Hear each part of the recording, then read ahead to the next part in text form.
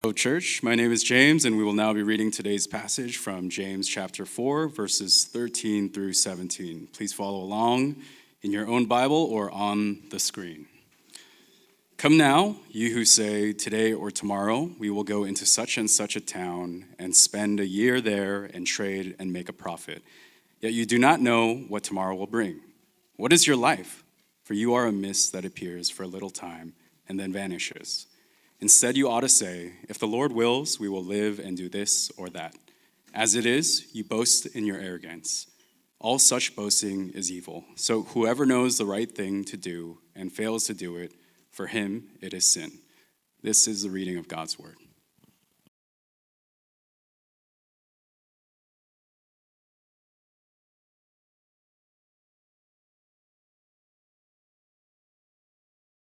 This week, I was able to spend some time down in Southern California with my family. I was not scheduled to preach, so it was a good time of reflection for me.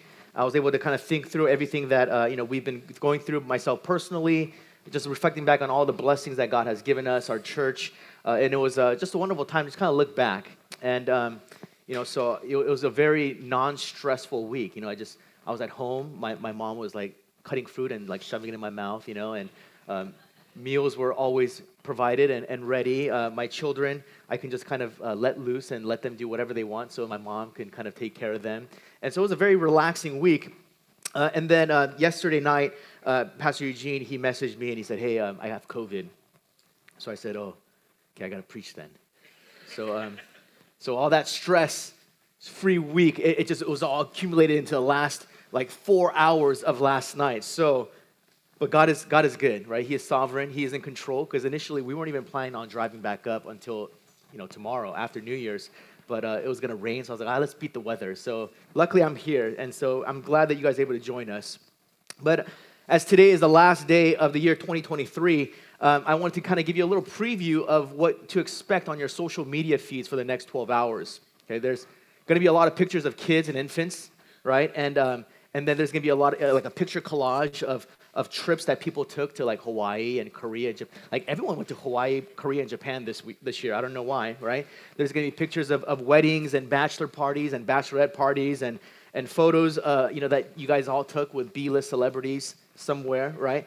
And there's going to be it's kind of like for those that want to present like their holy side, they might post like a church conference they went to, or maybe like an outing with their community group. A lot of activities of their hobbies and activities that people are into. But most importantly, the captions are all going to be the same, right? It's going to be like, wow, 2023, not the year I was expecting, but the year that God has blessed me with. And like looking forward to 2024, right? Or as 2023 is coming to a close, I'm so thankful. Like that kind of stuff, right? It's all the same general captions that you will see, right?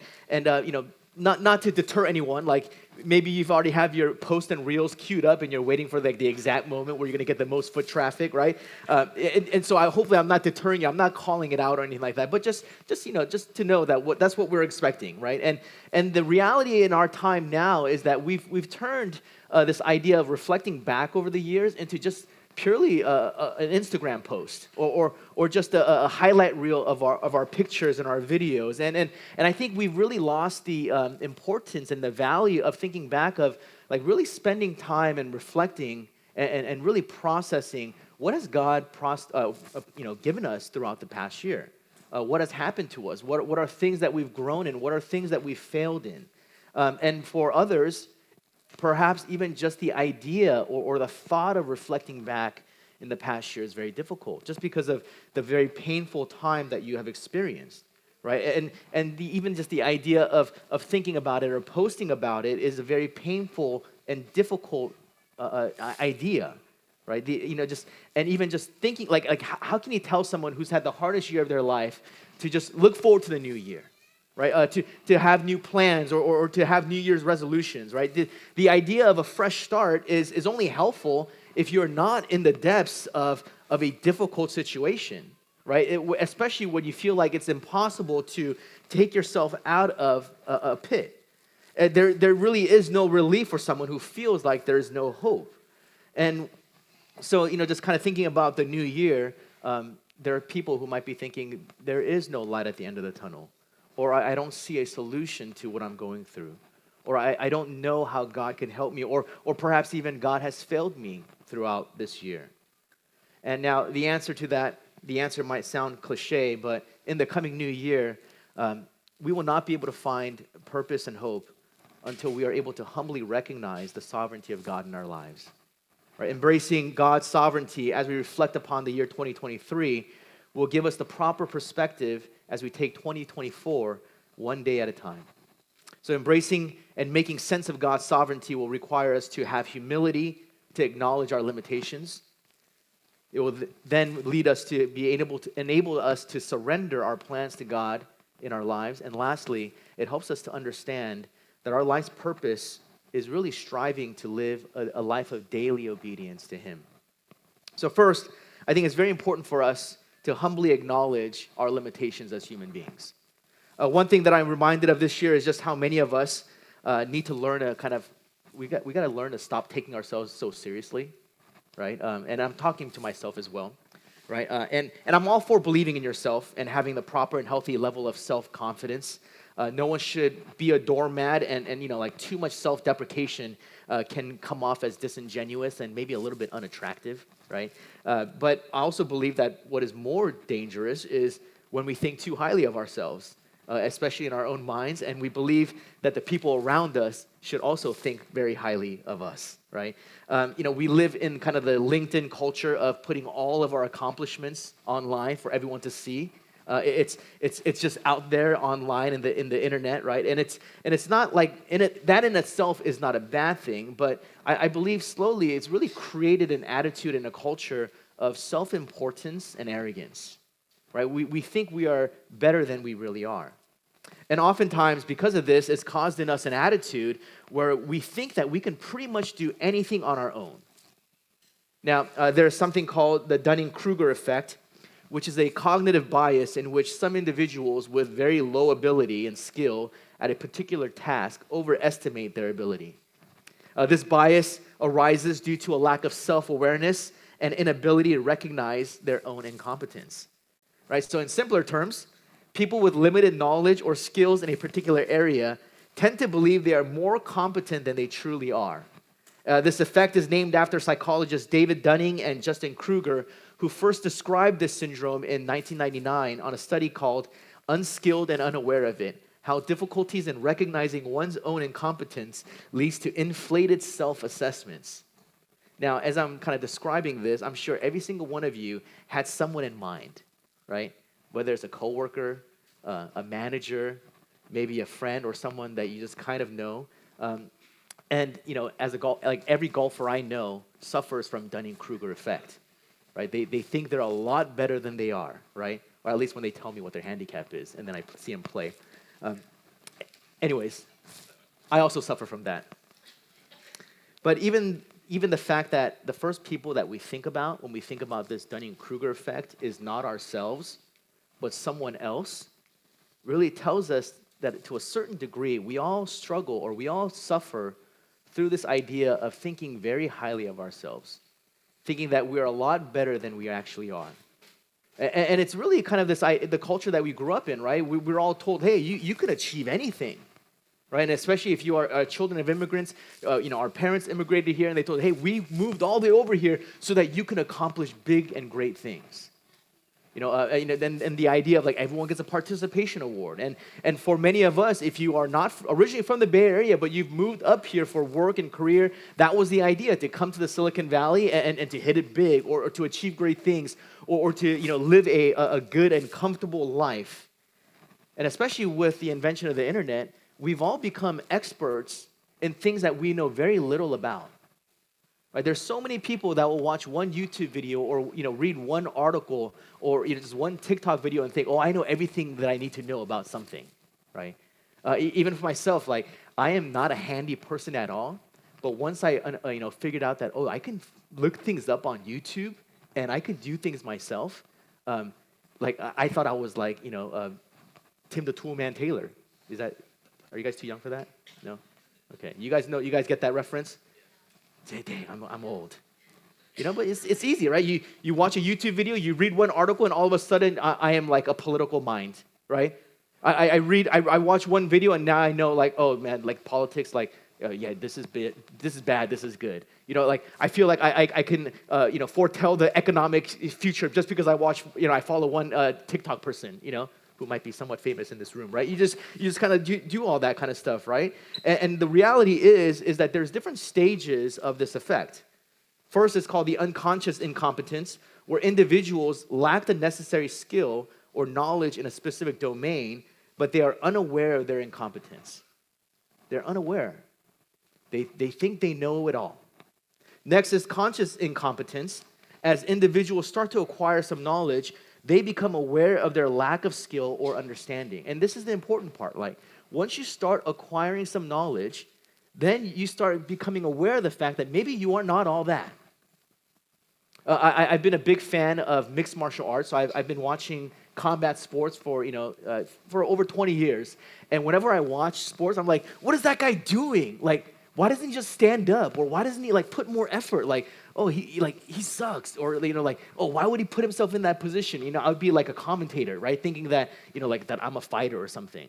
My kids started jiu-jitsu about a year ago, and my membership came with that plan, so I started doing it. And the first time I did jiu-jitsu, I was just like, I couldn't do anything, right? And at that point, I realized, once you start gaining a little bit of knowledge in a certain field, you realize, I'm actually not as good as I thought I was. And I think that is a very important lesson in life that we all need to learn. Next is conscious competence. It says, with further learning and experience, individuals become competent in a given area. They are now aware of their competence. And I think the older we get, the more we live life, the more we begin to trust God in His sovereignty, the fact that He is the one in control and we are really just finite beings, is when we start coming to the understanding that we really are not in control, that we are really just but a breath. We are beings that are so in need of a God of the cosmos, an infinite being that is infinitely good. And this is what James is talking about here in this passage. Now, one thing that I love about James and his book is that he is just a straight shooter. He's not trying to wow us with theology and immaculate vocabulary. He's not trying to seem like he is, hey, I'm Jesus' brother, so like I gotta act, all like nice or just smart and intelligent. No, he just tells it like it is in everyday terms so that people can understand. And he says, today or tomorrow, we will go into such and such a town and spend a year there and trade and make a profit. Yet you do not know what tomorrow will bring. And he says this, what is your life? You are a mist that appears for a little time, then vanishes. Right? Just in that verse, James describes the limitations of our abilities by showing us just how brief our lives are in the grand scheme of things. Right? We think of our lives as so important.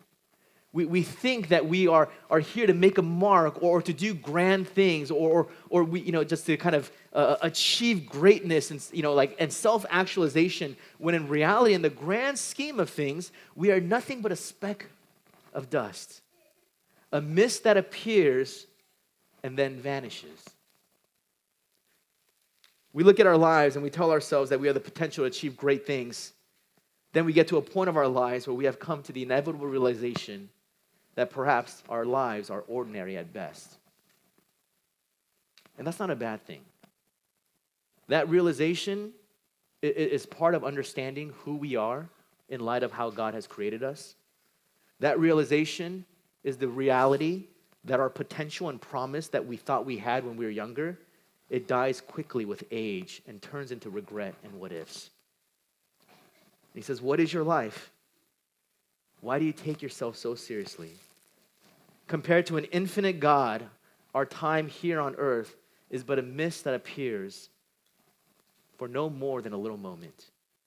And acknowledging that limitation, acknowledging that we are but a speck in a timeline that is so long, that requires humility and will ultimately lead us to a healthier attitude and perspective on life. And I think that is why it is so important for us to reflect back in the past year. or past years. To be honest with what has occurred, to be honest with our shortcomings, to be honest with our failures, and the fact that there are certain things that we cannot control. And when we come to that place of humility, we are able to then surrender our plans to a God that is sovereign and to a God that is in control. Once we come to that realization that we are limited and finite beings, we will have the ability to surrender to God our plans. Now, I love chapter 4, verse 15 in the passage that we read, because James, he takes a very complicated theological topic and explains it in a very matter-of-fact and practical way, to a point where even a young child will be able to understand this, right? He says, you have all these plans, but that is foolish. You do not know what tomorrow brings. What is life? It is something that vanishes in a moment. That's what he basically says. So he says, instead, you ought to tell yourself, if the Lord wills, we will live and do this or that. He's saying, what is the plan that humans have? You don't know what tomorrow is going to bring. You don't know what's going to happen, even if you hit all your benchmarks, even if you do everything right according to what people have told you. You might have followed a plan. You might have done everything in your high school life, in your college. You might have done everything correctly, and yet you don't know what tomorrow brings. Anything can happen in a blink of an eye. But he says, instead, you ought to tell yourself, if the Lord wills, then we will live and do this or that. And James leaves it as general as possible, so that there's no question that everything in this world and everything that we experience is held up only by the will of God. He didn't give a specific example, because then, we as humans, we love to explain things away to justify our own thoughts and our own actions. But he left it as general as possible. He's saying everything. You think you're going to be able to do this and that? He literally says this and that, right? You think you can do this? You think you can do that? He's like, no, only according to the will of God. So you have plans for your children to achieve great things. You have dreams of achieving great things at work, or a desire to start a company and be a big success. You want to plant a church, have a different set of culture, help a lot of people and be respected. Say, no, you can have those plans, but unless God wills it, it will be for nothing. Now, let me be absolutely clear. This is not saying that we should not plan, and this is not saying that we should have ambition. I think we should absolutely have those things. This is not to say that we shouldn't dream, and this is definitely not saying that working hard and following the course is meaningless. Coming up with New Year's resolutions and having goals is not a bad thing. It's a good thing. All those things are good. But in the case that things do not work out, or in the case where a wrench is thrown into the mix, we must cling to the reality and to the truth that God is sovereign. And that the plans that we have do not bind God to our plans. He is the one that blesses our plans, or he is the one that changes the course of our plans. He is the one that controls all things to make sure that we are exactly where he desires us to be. I have a little poster of a proverb in my house, and it's Proverbs chapter 19, verse 21. It says, many are the plans in the minds of a man, but it is the purpose of the Lord that will stand. We all have plans. We all have desires. But it is God's purpose that will stand the test of time. Proverbs 16:9 says this, the heart of man plans his way, but the Lord establishes his steps. I think about even now at this age, but especially when I was younger, I had all these plans, right? I thought, I knew exactly where I was going to go with my life. And I would always tell my friends, man, your lives would be so much better and easier if you just did exactly what I told you to do, right? Because I thought I was wise. But if and looking back in my life, if everything happened according to my plans, my life would not be as good as it is now, for sure, right? Definitely be married to the wrong person, right? My job, I would not have this job. Sometimes I might wonder, maybe that might have been better. I just, you still question, right? But think about this. We as human beings, we are here, if we're lucky, 80, 90 years. And compare that to an infinite God who knows all things. How dare we say to him, I know exactly what needs to be done in my life? How dare we question some of the things that occurs, even painful events? I think about my children. Youngest is almost 5 years old, and he tells me what to do, or he tells me like what's best for him, and I'm like, you don't know anything, right? You don't know anything. Now imagine God who created all things, and here we are telling him, no, these are my plans, God. I want to make sure that I'm married at 28. Career is accomplished and going well, and then I'll have kids at 32, and then after that, like, we'll have a house, and and then we'll get 2 cars and a picket fence, and then my kids will go to Stanford, and then one will go to Berkeley, just for the rivalry at home, we have all these plans to go, and the person I want to marry has got to be at least 6 feet tall, I got to be able to go to places with him in my heels, or you think, oh, I want my wife to be, we have all these lists and things that we think are right and good. And ultimately, God looks and he kind of laughs the way a parent laughs at young toddlers, at the audacity that we would think that we know better than him. So when we humbly accept our own limitations as human beings, and I think I'm realizing this as I come to middle age, and I'm thinking about my midlife crisis. I'm like, oh, like my body's getting older. Like, my joints are more like hurting, and my golf ball doesn't go as long as it used to. And like I get up and then I could almost get hurt. That happens, and you understand your limitations, and you realize, oh, compared to a God of the universe, I must learn the discipline of surrendering my plans to him. 2023 has been a year where God has been trying to get my attention so I can really trust the Lord with all my heart and to not lean upon my own understanding, but to acknowledge that his ways are straight, right? That's Proverbs 3, 5, 6. And I wouldn't have known this without the proper reflection. Right, but thinking back, I realized I ignored signs of burnout. I never thought that burnout could happen to me. Like I always tell myself, again, it's the Dunning-Kruger effect, right? It's like, oh, all these pastors, they experience burnout. All these people in corporate world, they experience burnout. They have struggles, but not me, right? Because I'm way too healthy for that, right? I'm way too self-aware to go through something like that. And not to belittle what they were going through. I was like, oh, that's real. I acknowledge it. But me, my EQ is very high. And my self-awareness is really good. Like, how self-unaware must I have been to think that, right? And once I start kind of experiencing some of the effects of burnout, I was like, why is this happening to me? And I started questioning the momentum of what we were trying to build pre-COVID. It was abruptly stopped by the pandemic, and then we were able to survive the long period of online church, and then all of a sudden we're back in person, and for whatever reason I'm unable to mentally and physically and spiritually run at the same pace that I was previously. I was like, hey, here's the time when we're coming back in person that we need to hit the ground running, that we need to continue to strive towards our vision, but for some reason I was unable to do so. And I began asking God, like, why? Why is it this way? Why is it that the plans that I've had to be stopped abruptly by a global pandemic? Why is it that the plans that I have has to be stopped now by my own physical and spiritual limitations? And in some ways, I was pouting, and I felt like the kid that takes the ball home when he loses a game. It's like, no, it's my ball. I'm going home.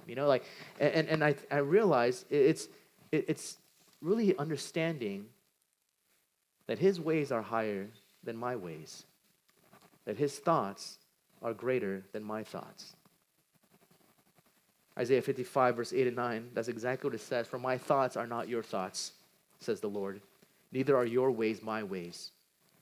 For as the heavens are higher than the earth, so are my ways higher than your ways, and my thoughts than your thoughts. Now, this might be very difficult to hear for some, and it might even sound very flippant and offensive coming from me.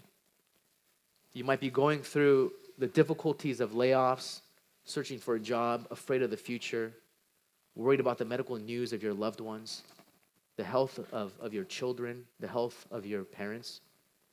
Perhaps you are struggling through watching just the difficulties and the angst of loved ones, and there's nothing that you feel like you can do.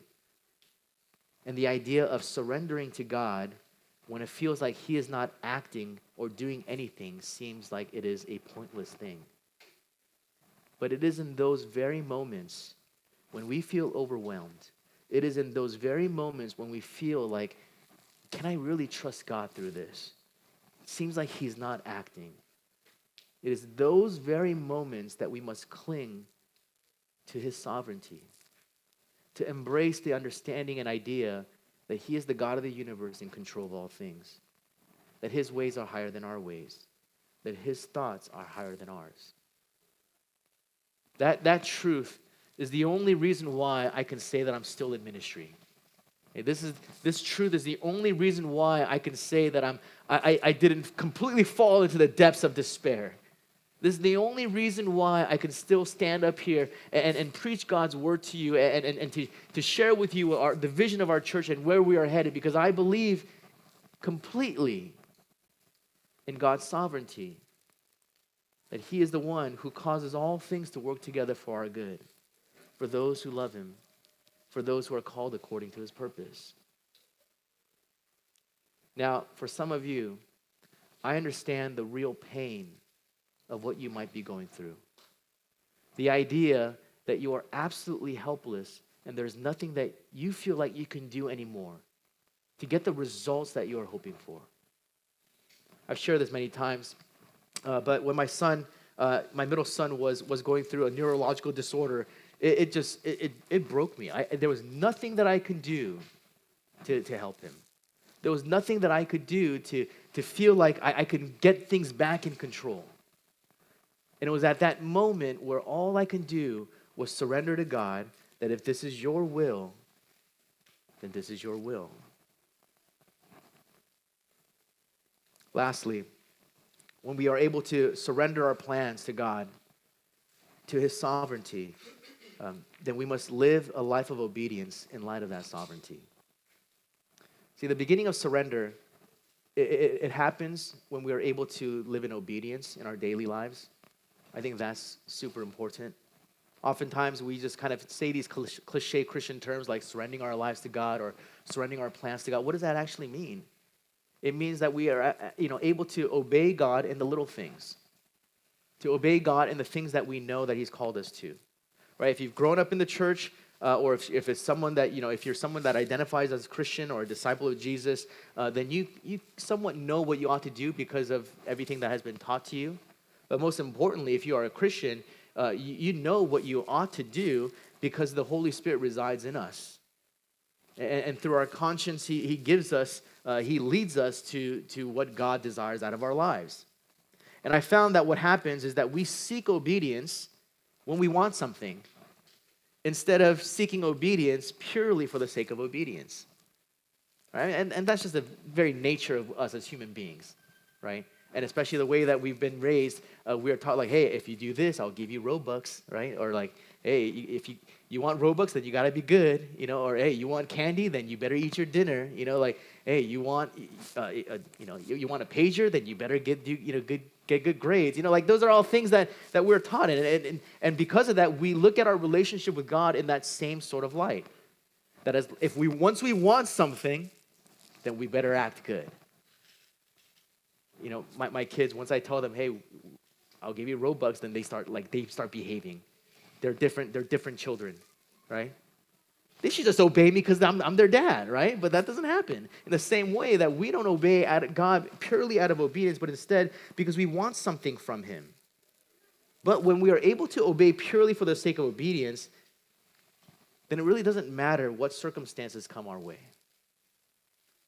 Because it is not a contractual obligation. It's a relationship of love.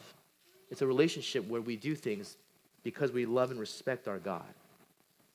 So today, I'm just going to give some practical applications to what this means. Number one, I think in order for us to really think about the limitations of our lives, we must spend time really processing and reflecting throughout the past year.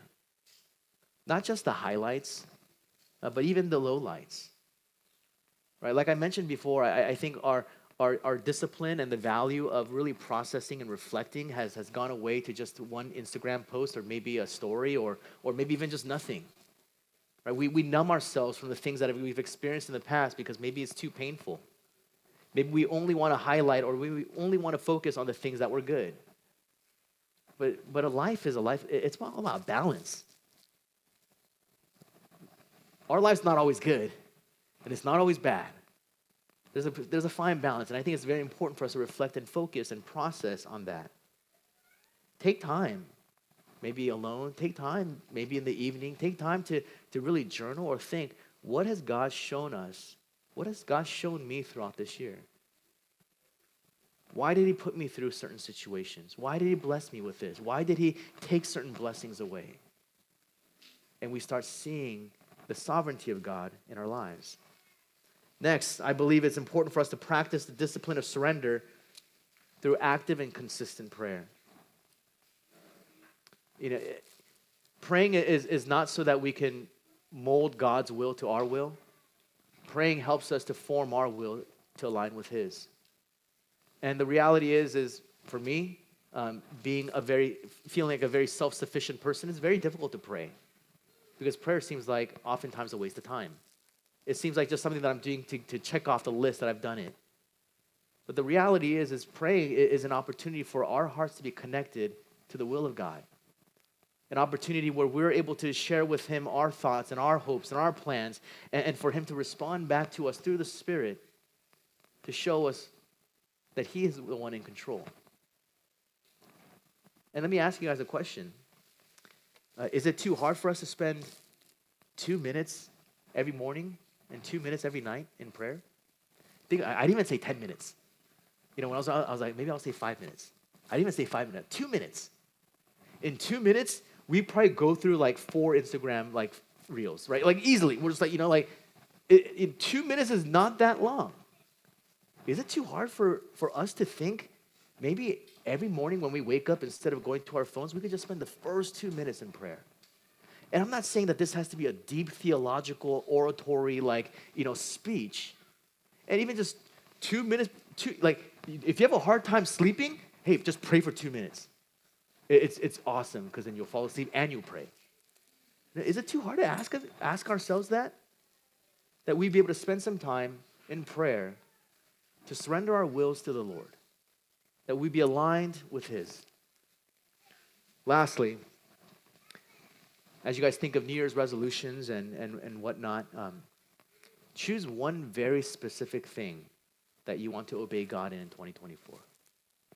It doesn't have to be a crazy thing. It doesn't have to be that you are going to now become like the greatest evangelist in your company. It's not that you're going to read the whole Bible in 3 months. It doesn't have to be a grand thing. It can be something very specific but very simple. As simple as I'm going to pray 2 minutes before I go to sleep and 2 minutes when I wake up. It could be something as simple as maybe I'll start serving now at church. Maybe it's something as simple as I will read my Bible 1 verse a day. Or it might even just be something as simple as, I'm going to try not to lie as much. I'm going to try to be more patient. I want to be a better example for my children. Or I want to be more obedient to my parents. Because kids, let me tell you, your parents, as uncool as you think they are, they know what they're talking about. You know how I know this? Because when I was your age, I didn't think my parents knew what they were talking about, but they absolutely did know what they were talking about. And they're fobs, you know what I mean? Like, they're Korean, you would think like they don't know anything, but they actually did know a lot of things. Even in a whole new country that they were living in. We must think not in terms of grand achievements for God, but it is the faith in the little daily things that he has called us to love one another, to be kind, to be patient, to be understanding, to have the fruit of the Spirit in us, to trust in him, to walk in his light and truth. What is that one thing that perhaps God is instilling in your heart? Let us pray.